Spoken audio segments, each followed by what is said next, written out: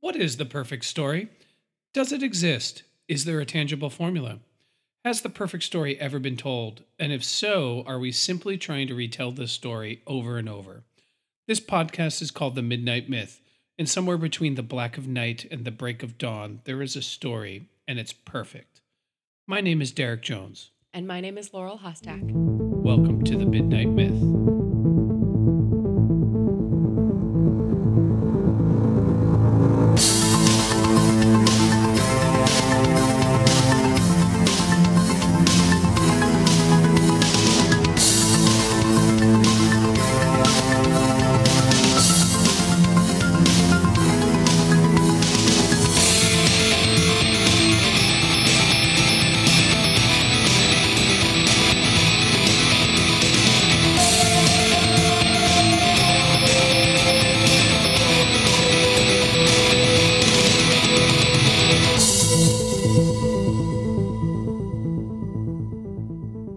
Welcome back to The Midnight Myth, everybody's favorite history, mythology, philosophy, and how those subjects bubble up into our popular storytelling podcast. As always, I am very excited to be back with another Midnight Myth. It's been a little while since we've done an episode, I think 3 weeks. Keep me honest here. I have no idea. You're always asking me to check, but time is a flat circle for me. That's really rough because you do time better than I do time. Nope. Well, we are going to continue our series on Wes Anderson. If I remember correctly, we're doing a 3-part series. That's the plan, yeah. Yeah, 3-part series. So our last episode was about the Royal Tenenbaums. This week, I'm excited to talk about my personal favorite Wes Anderson movie, The Life Aquatic. Steve Zissou, something. The Life Aquatic with Steve Zissou. There we go. Yeah, that's how it goes. It's my favorite movie. I should know the title. It's my favorite, I should say, Wes Anderson movie. I should know the title, and I totally just goofed it already, which tells you where this podcast might be going off the rails before it even begins. All that said, I'm really, really excited to continue our discussion around Wes Anderson. I enjoyed talking the Royal Tenenbaums. And I think we're going to have some really interesting things to say about Life Aquatic. I do too. You know, we're going off the rails much like Steve and Team Zissou do on this adventure to get revenge against the jaguar shark. So I think that's absolutely apropos of this story. You know, thinking about the journey that we're going to be on with Wes Anderson, it is kind of interesting that we have chosen 3 films that are very much smack in the middle of his career, at least from this perspective that we have in 2023. So we're really looking at the heart of Wes Anderson's development as a director. And I love that we are looking at your personal favorite right now. We came from Royal Tenenbaums, which was my introduction to Wes Anderson, and it's certainly in probably my top 3 Wes movies. And then we're going to be moving on next week to my favorite Wes Anderson movie. And so I think this is going to be a really special series and a special revelatory series for us.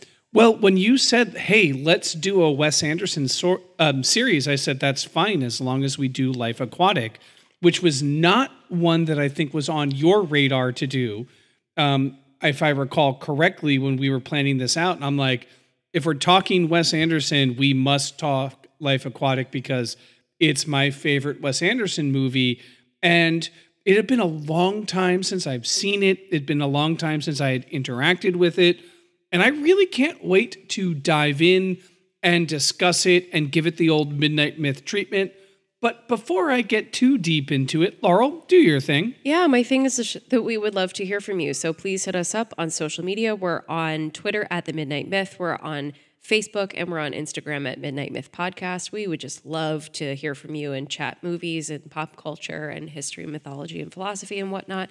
You can also find us on the web at midnightmyth.com, and you can drop us a line there or find out about our other 2 podcasts, The Wheel of Ka, which is now reading Stephen King's The Talisman and getting ready to do their first episode on that, and also Sleep and Sorcery, which is my podcast that puts you to sleep with fantasy and folklore-inspired original bedtime stories.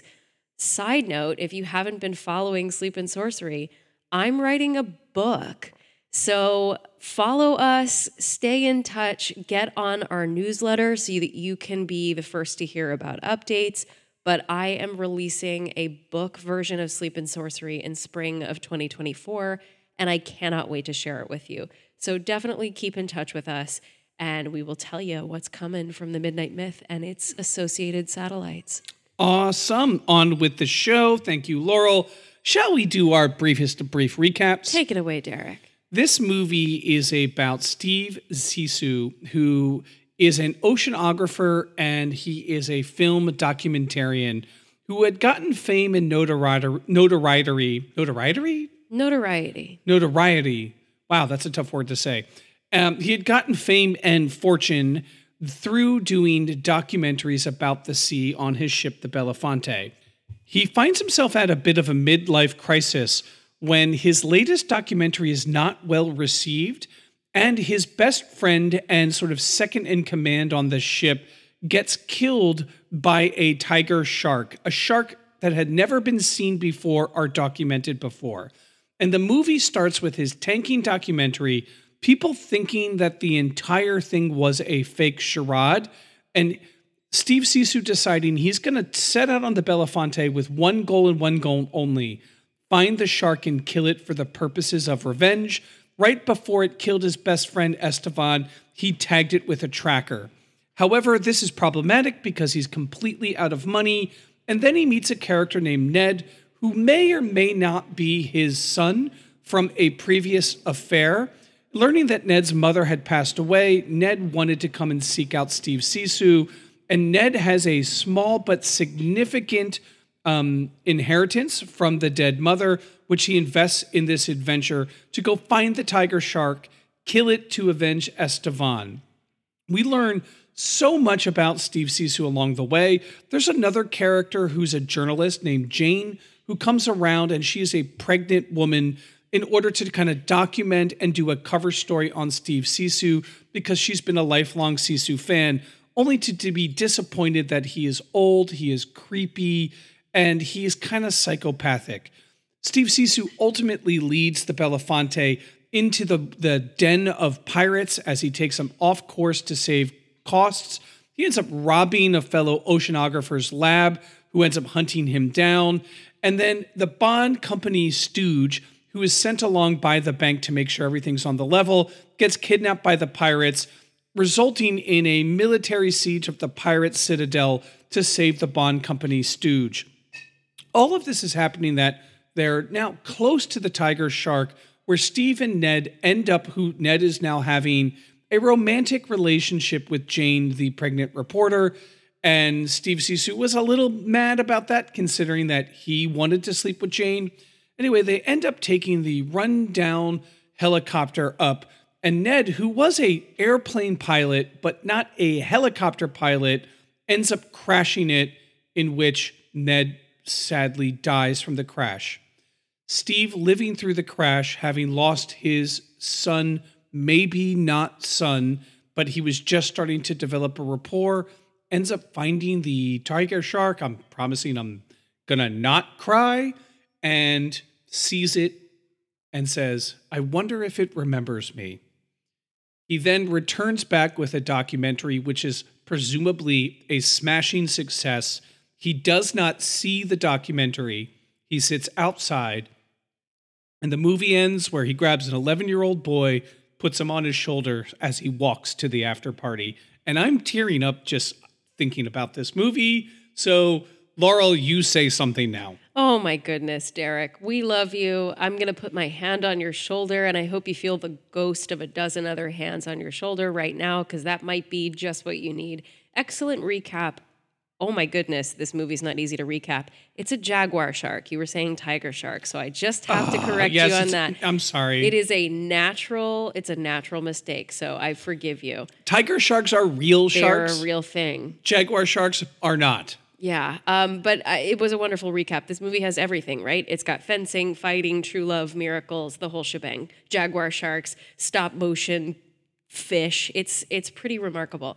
We usually start these conversations with the question of, does this movie hold up? And I think that's a really particularly interesting question to ask with this movie, because I know you have a pretty powerful emotional connection to it. I have a deep affection for it. But what we know is that it is consistently ranked among Wes Anderson's least popular movies, least favorably reviewed movies, worst movies, whatever words you want to use for it. For the most part, people consider this a low point in Wes Anderson's career. Now, I do think that the pendulum is just beginning to swing the other way in the last couple of years with this movie. I think there is a cult sort of appreciation that is growing for it. But I am curious, this is your favorite movie of his, and yet it ranks really poorly on a lot of other people's scale of his career. What do you think your answer would be to does this hold up in light of that?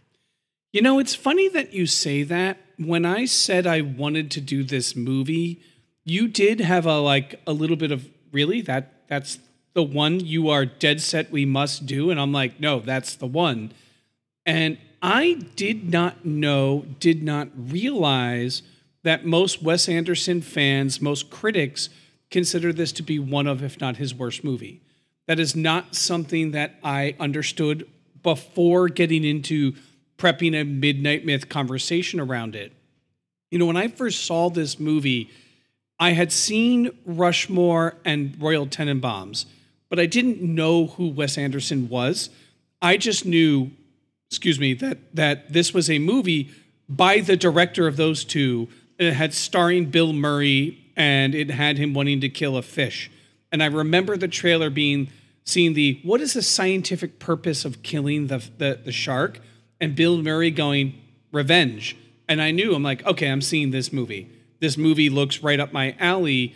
And I found it, compared to the other two movies, to be a breath of fresh air, in the respect that the other two movies, Rushmore and Royal Tenenbaums, and I don't know if those are all the movies he had done before then. Those were just the ones I had seen, which I love, think are great movies. I thought that both of those movies had an air of emotional detachment. They were both movies that were very much parodying emotion and characters kind of being like living in this fantasy reality. Whereas the entire movie is the tragedy and rebirth of Steve Zissou. I felt that it had such an emotional core and center to it, even when Steve Zissou is being silly and weird and aloof or psychopathic. It still was about this man trying to reconcile with the pain of his life, and culminating with the death of Ned and then the successful documentary. I thought it hit home in a way that very few movies could hit home for me.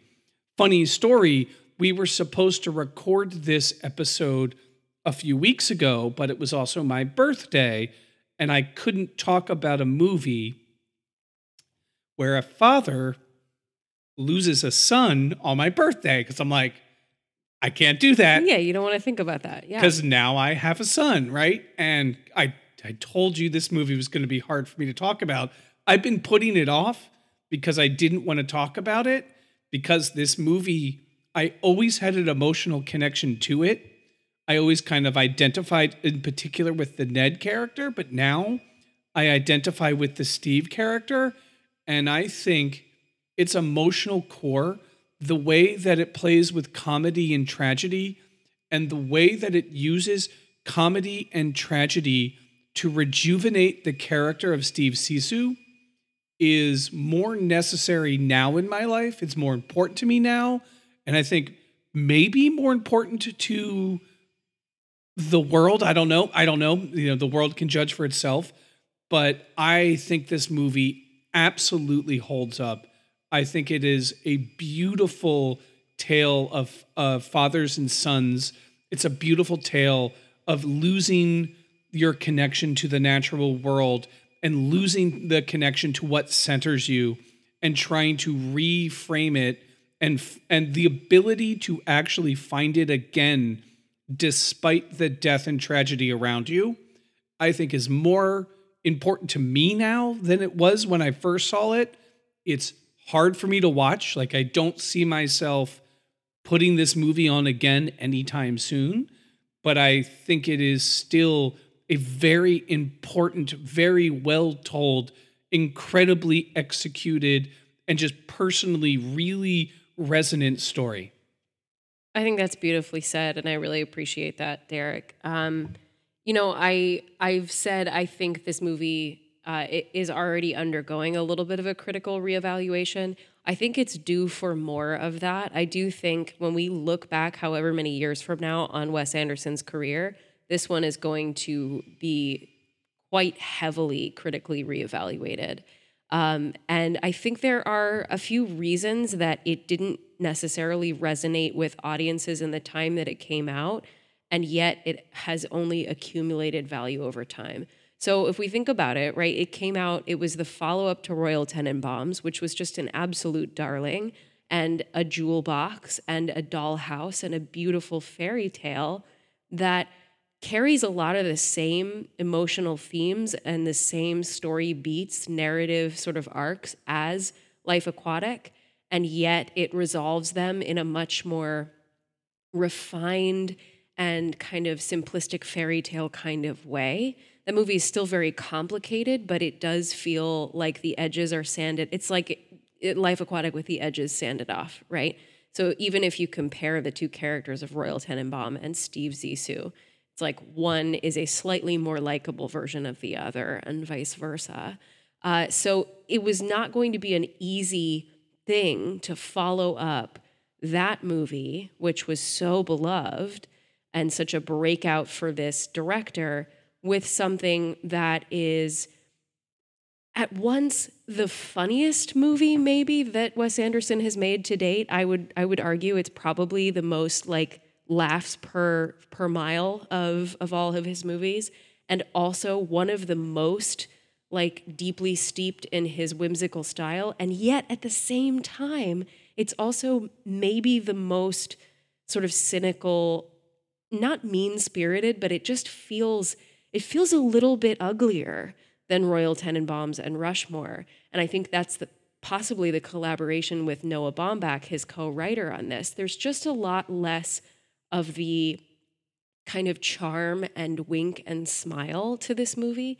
And I'm not saying that to take anything away from it. I think it's actually quite an admirable thing to live with these tensions of being so funny, being so cute, so whimsical, and also being so deeply dark, and having a lead character who is so deeply unlikable. And yet, the triumph of that final scene in the submarine, of the film festival, the way it swings so hard in the sort of emotional, sincere direction is really extraordinary. Like most movies can't navigate those kind of emotional and tonal shifts as nimbly as this one. And I think audiences were not really prepared for that after what he had put out so far. And I can understand some of the negative reaction to it. But I do think it's one that is due for a lot closer attention now, as we're learning more about this artist, and we're learning to process his work in more complex ways. Yeah, so many of the Wes Anderson movies are cheeky, they're pretty, they are quippy, and at the end you're like, oh, this is actually about something. Whereas I think Life Aquatic is about something from the get-go and is not afraid, even though it's quippy and it's pretty and it's witty, it's not afraid right out the beginning to be like, this boat looks beautiful, but it's broken. These people feel like they're a family, but they're not. They're all self-interested because Steve Zissou is a terrible documentarian and an even worse scientist. And when it swings to his redemption, it swings very quickly, and it leaves the door open that he's not fully redeemed. It's not that Steve had to sacrifice something to grow. It's that Steve's impulsiveness to have someone not qualified to fly a helicopter that has not been serviced leads to the one person he might actually still love in this whole thing, realizing, my goodness, I sacrifice so much to get what I want. I'm a selfish bastard. That feels, I think, I can imagine to the critics of it saying like, wait a minute, we're supposed to like him now. And I just don't agree with that assessment. In my assessment, it's been slowly earned over a long period of time in this movie. I think Wes Anderson, as a writer and a storyteller, at least if we can leap from the Royal Tenenbaums to the Life Aquatic, I think in both of those movies, he understands something about middle-aged men who have lost their center. They have lost the reason, the lust for life, the thing that made them successful to begin with. They have lost whatever that spark was. And in Steve Zissou, he's in search of that spark, and he thinks that spark is revenge. He thinks vengeance is the way in which that he can rejuvenate, redeem the death of his best friend, and he himself could then be rejuvenated by this. And I think there's this ritualistic life, death, rebirth symbolism happening there that exists through every myth, every legend, every religion ever told. And the reality of it is that what really reinvigorates Steve Zissou is the life he created in Ned. And he recognizes it too late. And he recognizes it after that life is gone. And in this way, he is the most tragic of characters. He is a character that realizes that the best thing he could be isn't rich, isn't famous, it isn't someone who could pick up any lovely woman he wants. It's not any of those things. The best thing that he could have been was a father to a boy. And when he recognizes that it's too late for him to be that, it's embodied in the line where he says, the happiest I ever was when I was 11. This is a man trying to recapture his youth. And he had it there. You have the ability to do that with the son, to live with and through the son, and he squanders it with his own selfish aims. And I think the tragedy of this is that he realizes it so late, and he does get to be rejuvenated, to me, maybe not redeemed, but rejuvenated in the end by saying, I think the movie is saying that, you know what? He's going to not watch his own movie, which is to say, he's not going to watch himself. It's not about him making a movie that he can watch. Both of these movies, both of these documentaries are relatively similar.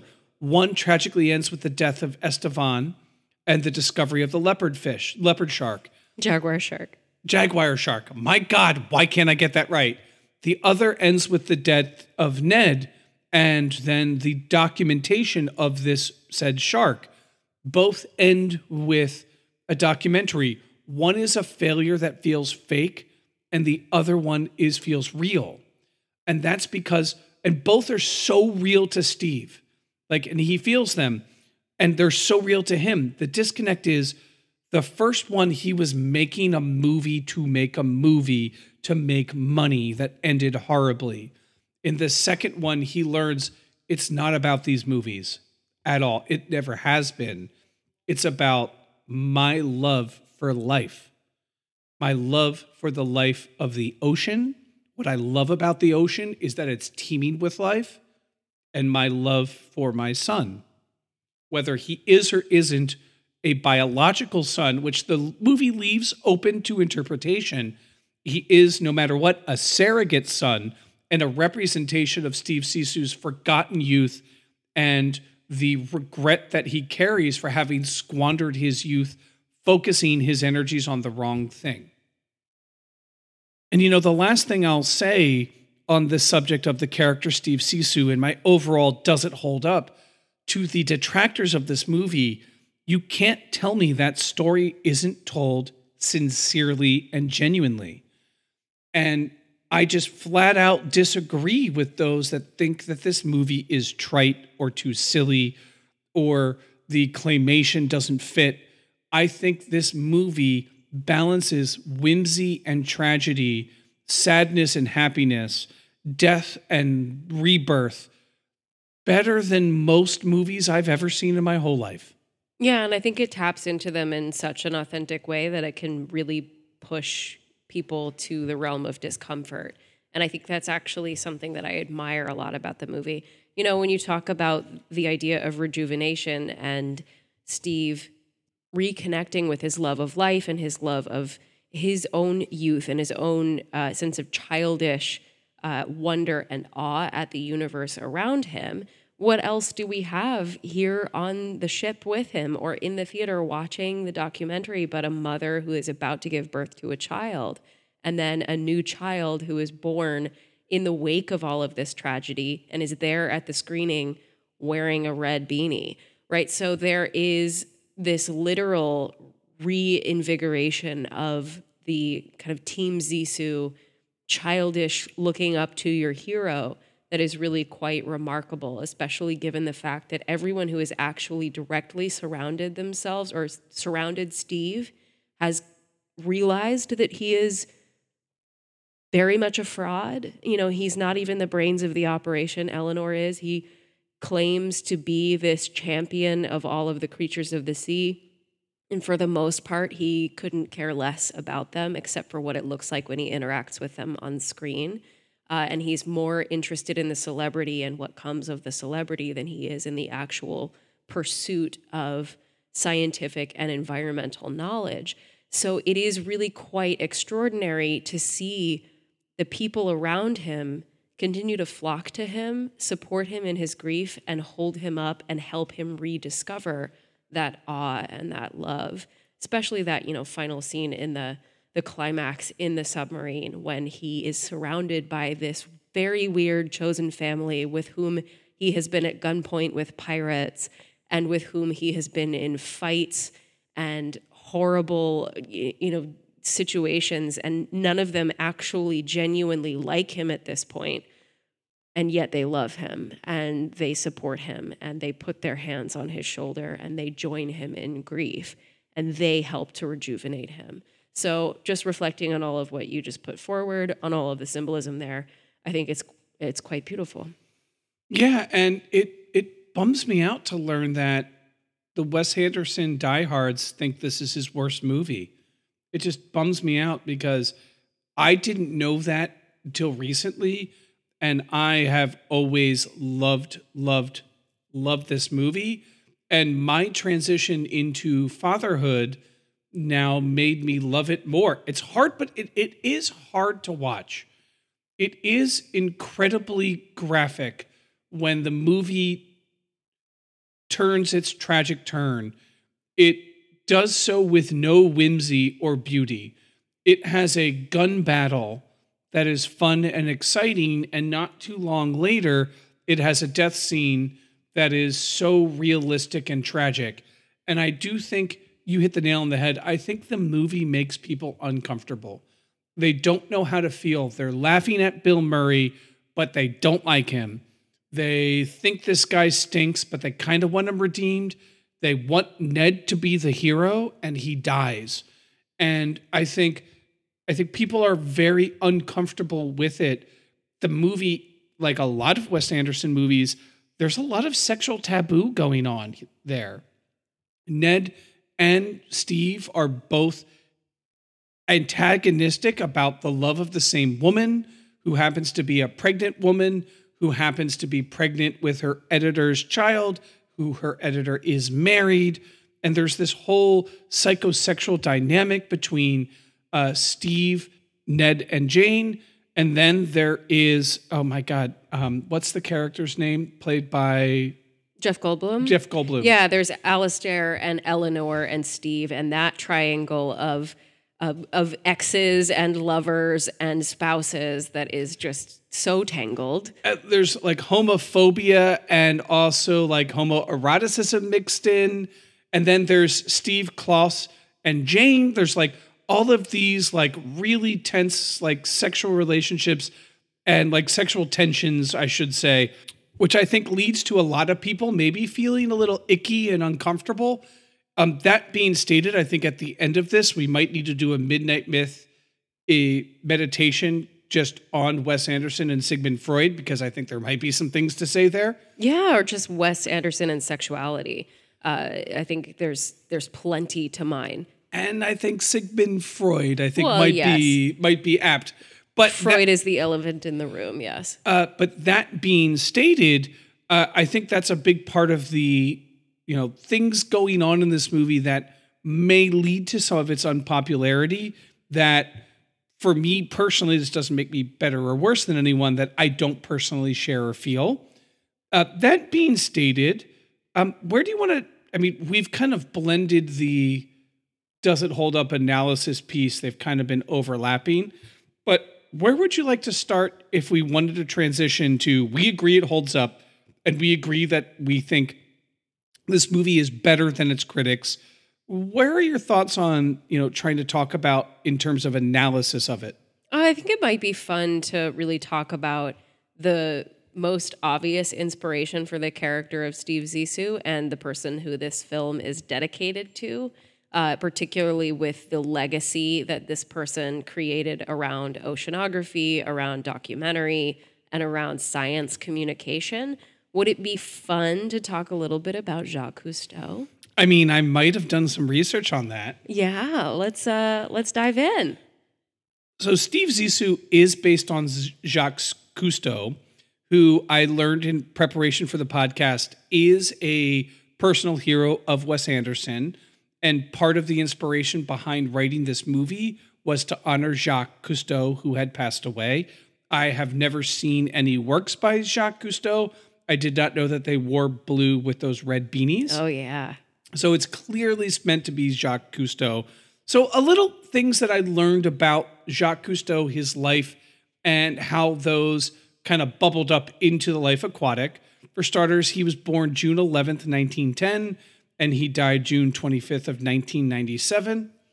On July 12th of 1937, he married Simone Melecoire, his business partner. So it was his business partner first, and then they ended up married, very similar to the Eleanor-Steve Zissou relationship. In his past, he joined the French Navy. He was also a lifelong English speaker. He lived in England for a while, but he was French. He joined the French Navy, and he wanted to become a French naval pilot. And he wasn't able to pursue this dream after he had a tragic car accident, and he broke both of his arms. And that meant he wasn't able to pursue the pilot career. Now, part of his rehab was that he had to spend a lot of time swimming, and he started swimming in the ocean to rebuild his arms, and this gave him a deep connection to the sea. He was a war hero during World War II. This is something I learned too. His brother was a Nazi collaborator and an avid anti-Semite, and after World War II was executed. Wow. Yeah. I didn't know that. True tragedy. Very much like Steve Zissou, true tragedy in his background. He improved something called the aqualung, which gave birth to what's called the open circuit or scuba technology. Yeah. He essentially helped advance and develop the apparatus that allows people to breathe underwater. He is super, super accomplished. Like, I really don't have time to list all of the things that he did. Not only, and a lot of those were all collaborations where he didn't do them himself, but he helped with others collaborating. He helped develop technology to allow underwater filming. He really wanted the underground world to be made above ground, the underwater world to be above water. He believed passionately that if people could see all the life down there, if he could explore the life in the ocean, that it would make people appreciate that life more and connect to it more, and in hopes get more people into science and oceanography. He was a pretty phenomenal person. He had several children. He had a favorite son that he did lose who was flying a flying boat. I don't know what that means. And that crashed off the coast in Portugal, very similar to Ned. So he did also, his first wife died of cancer. And then he ended up marrying, or I died of illness young. I don't remember if it's cancer or not. I didn't write that down. So, but ended up dying young, but he did remarry and have several other children. And before this movie was made, he himself passed away. He was someone that is larger than life and was able to find this synthesis between advancing technology that would allow human beings to dive deeper into the ocean and advancing filmography so that we could capture the images there, and then was able to nimbly piece it together to make a cohesive story that people were interested in the documentaries. He's an Oscar winner. So he was a truly mind-blowingly accomplished documentarian, oceanographer, a seaman to his core, and lived this amazing life. And so many of the beats of his life kind of mimic Steve Zissou's. Yeah, and what is, I think, you mentioned that he has all of these accomplishments, but maybe one of the most remarkable things about him is that while being this incredible scientist and also a great artist, he was a great communicator, right? He is one of the chief voices of popular science. He wasn't just speaking to scientific communities or oceanographic communities or marine biologists. He was speaking to common people. He's on the level with such people as Carl Sagan and today Neil deGrasse Tyson and Bill Nye. He's one of the voices who brought science down to regular people and particularly kids, and got children interested in the ocean. He is the reason why everyone wants to be a marine biologist when they grow up, because this voice and this calm, steady hand that brought us down into the ocean was able to open up this whole new world for us. We've said it before, I think, on the podcast, that the oceans remain something like 80% unexplored, and most of our planet is deep sea. So there is so much that we don't know. It's really like it's truly another planet under there. And to be the revealer of the mysteries of the deep and be that and be a light for young people is really a powerful thing. I think that more than anything, other than probably Wes Anderson is a fan, is why David Bowie's music accompanies this. Even in the Portuguese reimaginings by Seu Jorge, these are songs about traveling in other worlds. These are songs about being on odysseys through space. And at the same time, we are exploring the whimsical, magical, stop-motion undersea universe with Steve Zissou, even if he, at this point in his career, has stopped seeing the magic and the wonder. So I'm glad that you brought that in to talk about Jacques Cousteau's career, because I think that can't be said enough, that it is so meaningful to be a person with great knowledge, great experience, and great accomplishment.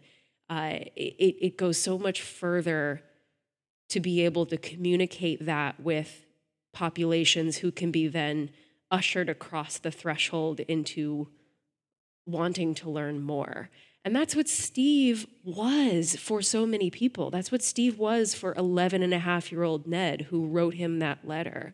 That's what Steve was for Jane when she was growing up. She has a poster of him in her bedroom. And so to see this kind of washed up, unmoored version of Jacques Cousteau is in itself a tragedy, even if you don't take into account the losses that he suffers throughout the course of the film. It's a tragedy for those who come upon him to see their hero just floundering. Oh my God, how many water puns did I make in just the last 3 sentences? Several. Anyway, so yeah, I just wanted to comment on that and share just a little bit more. A few things I want to extrapolate out of that. Thank you for saying that. It is often that the custodians and the keepers of knowledge almost have a fetish-sized relationship to it, that it's for them. Think of all of the things the Jedi are accused of being bad. They have the knowledge of the Force. The Jedi hold it. No one else can have it. You must become a Jedi to have this knowledge. And many ways, science, I think in particular history, are these disciplines where they talk to the other people within that discipline for the other people of that discipline to advance that discipline. And that is important work that must and need to be done. But to me, it is far more powerful to take that knowledge and find a way to share it with as many people as you can so that everyone can be inspired by it. And that is what popular science, and for me too, also like popular history, is able to do, because I'm much more of a history buff than a science buff. That's why I'm relating it to that. Is that if you create this great historical manuscript, and the only people who ever read it are other historians, then does it matter? Or do you write a history that can go on to inspire, I don't know, the first ever hip hop American history musical? What's a better piece of history? You know, and I am kind of cheekily referring to the biography that inspired Lin-Manuel Miranda to write Hamilton. Similar with Jacques Cousteau, and we mentioned Carl Sagan, and we mentioned Neil deGrasse Tyson. And Crash Course. And Crash Course on YouTube. Green. That's yeah. great. The ability to communicate knowledge to people in a way that inspires them to want to learn more is so powerful. And film and media and, podcasting, has the ability to do that in ways never before seen. And Jacques Cousteau was able to inspire generations of marine scientists. And that is so important and so amazing. And that's in some ways, I think, better than when scientists are debating among scientists how to better science. Well, but if you can inspire kids to come join into that, and how do you do that is, to me, the confluence of certain big philosophical things happening.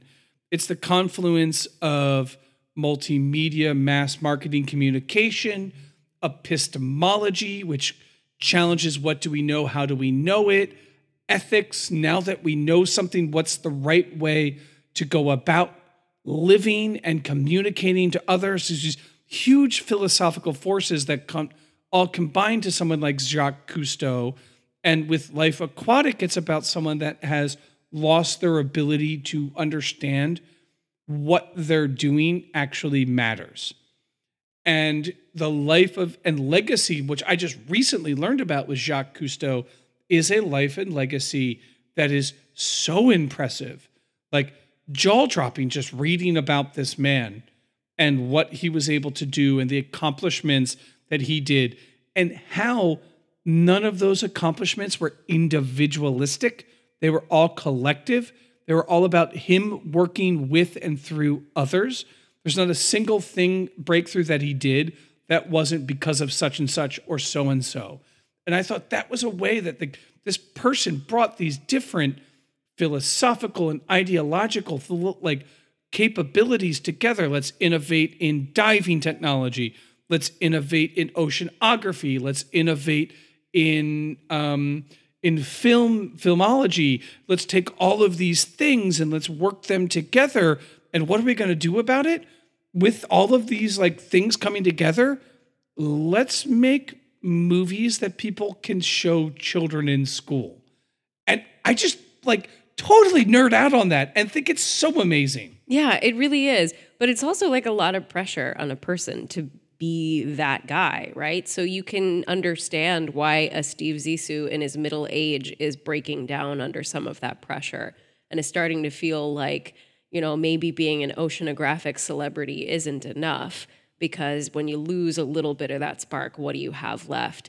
I want to take the thread of Cousteau just a little bit further, because, we haven't even talked about the ship in this movie yet, right? The extremely amazing set that was constructed in like an airplane hangar to show the cross section of Steve Zissou's ship, the Belafonte, which is constructed very much like a stage set, but so elaborate. It's so elaborate that it was clearly like plumbed and like given electricity throughout all the different rooms. You can see it all in one kind of establishing shot. And then there's a really remarkable one-take scene that moves through it where Ned and Steve are kind of arguing, and they move through all of the rooms of the ship, and there's something happening in every room on the ship, and it doesn't cut.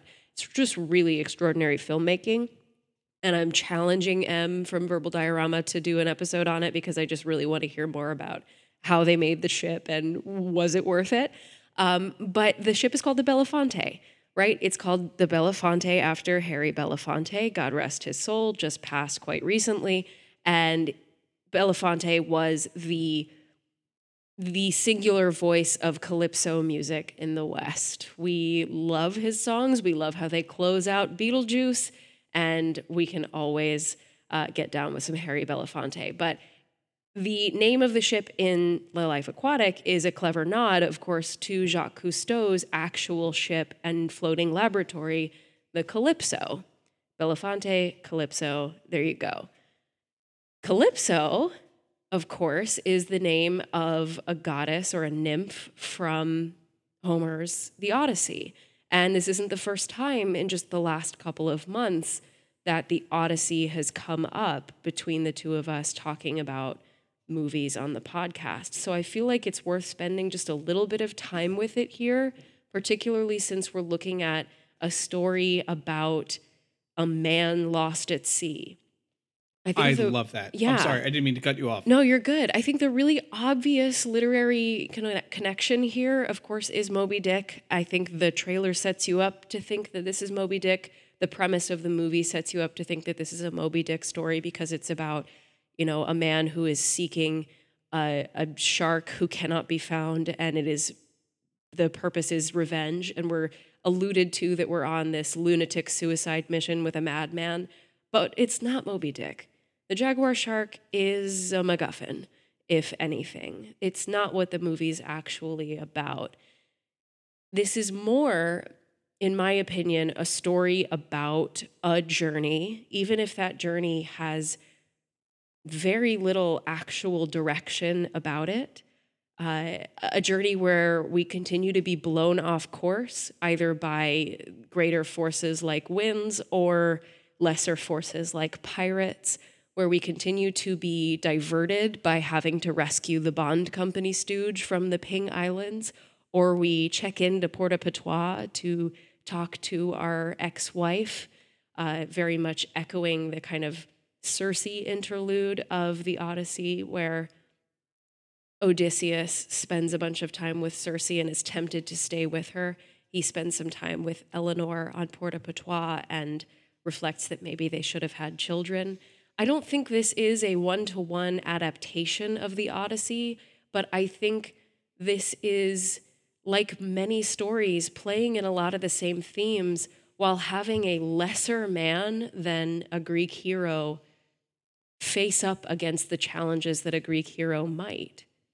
I love that. So a few things kind of flesh out that, because I think you're on to the mythological lens of Wes Anderson. And I think one of the reasons I like Wes Anderson's stories is, yeah, they're cheeky and pretty and stylistically unique, but I do think he uses mythological language as opposed to realistic language, or language connotates the script. I think he uses mythological techniques. Yeah, and symbols to tell his story, which is why they kind of just hit me in a deep core, and I can't really explain why.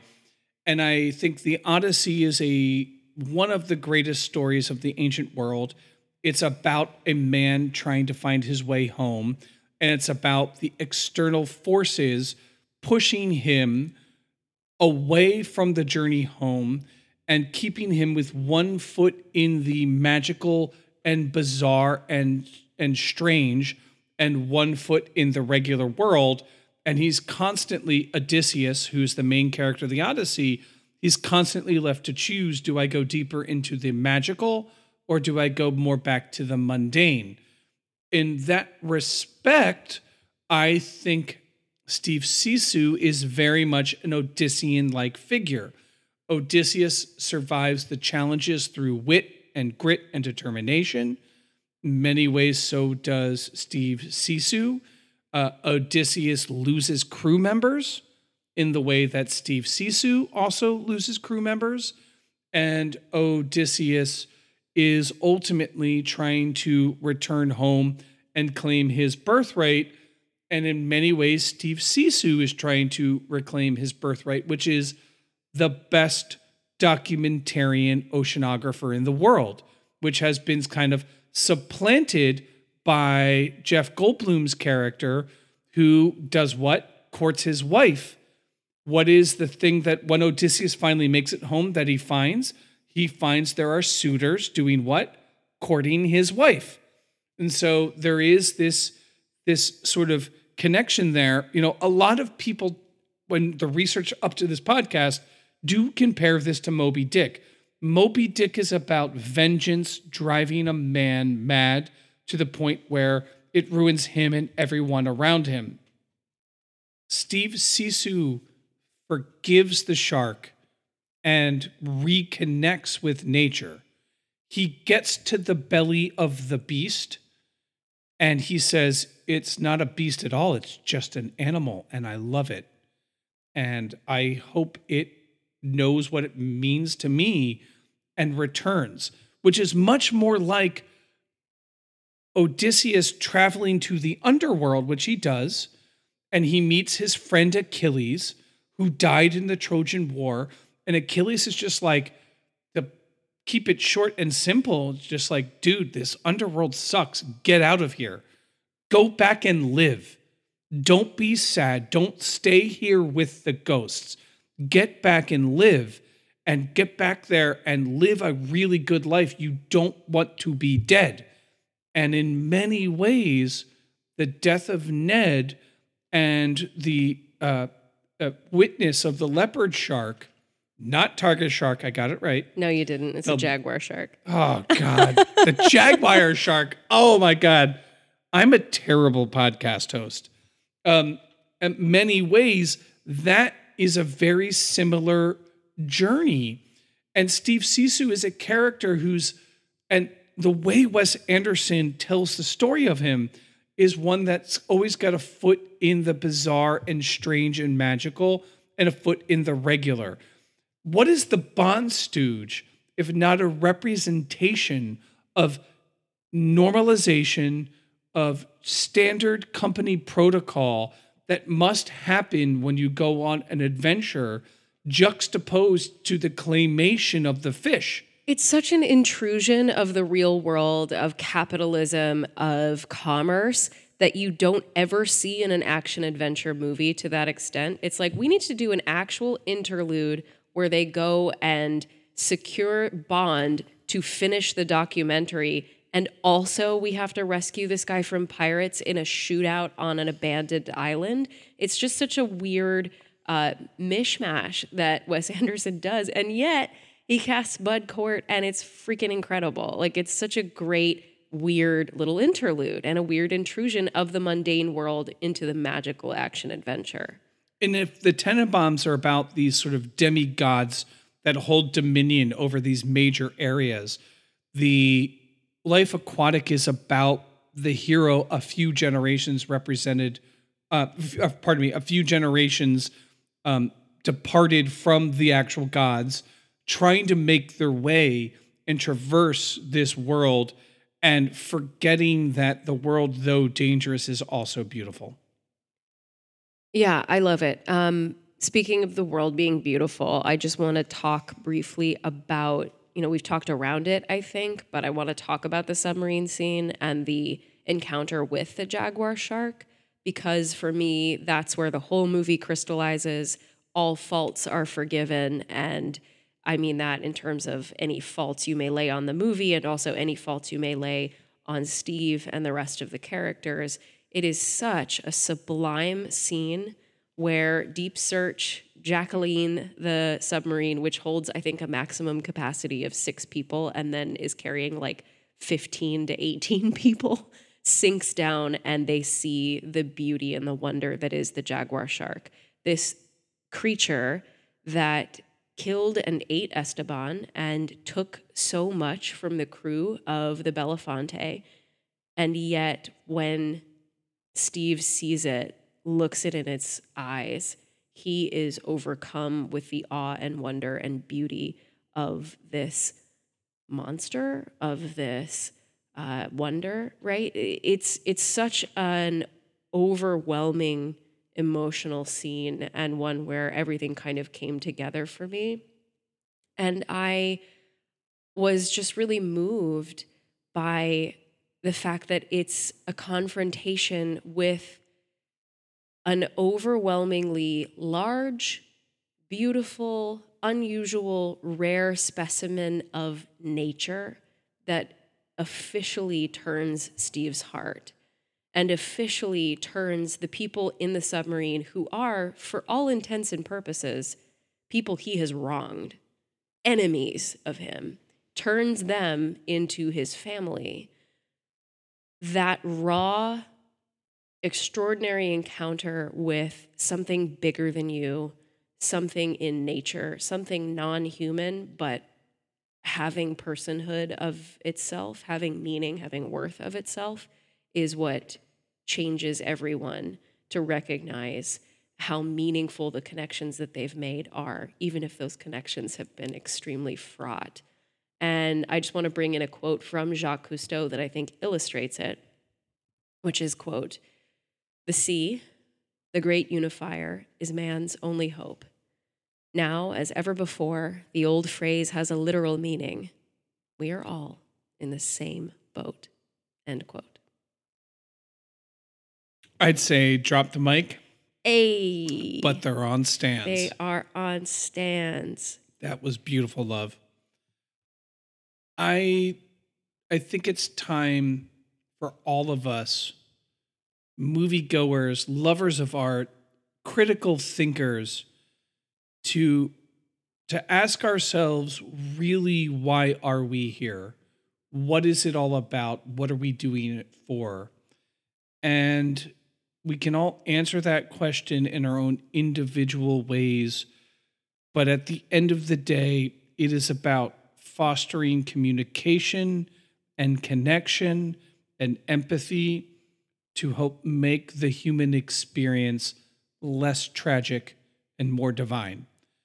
And I think this movie encapsulates that drama in a way that many of the great stories before have been able to do, from the plays of Sophocles to the plays of Shakespeare to the great dramas and comedies of Hollywood. I think this movie is able to ask the questions about, what does it mean to be here now? What does it mean to be blown away by how beautiful the world is? And then lose that connection to it and decide you want to dominate and control it and exploit all those around you so you could do more dominating and controlling and exploiting. And then to remember the beauty of just one fish and one life can change the way you look at the world and can change the way you think about all of us floating through space together, trying to make meaning out of this. And I think I can't think of a more necessary movie, at least for me. I can't think of a more necessary tragedy, a one that's more reflective of the modern condition than The Life Aquatic. I want to just, with some final thoughts here, I just want to give a huge shout out to the women of Team Zissou, official and unofficial, Eleanor and Jane. And I want to say Anne-Marie, the script supervisor who never has a shirt on and who's constantly calling Steve a psychopath for taking them into unprotected waters. I just want to throw some respect on the women because they are the only ones keeping this ragtag team of diaper babies in line. The toxic masculinity would spill over in such abundance if it weren't for the well-placed smack of one of these women who know what they are doing, know what they're talking about, and know how to keep the men alive. So which big is shout out to the women. Which is exactly how it would be if you and I had a big ship and we made a documentary. You'd be keeping me alive, and I'd be like, I want all the glory. Yeah, that's absolutely. Exactly how it would be. Eleanor is the brains of Team Zissou. Until next time, stay alive, stay afloat.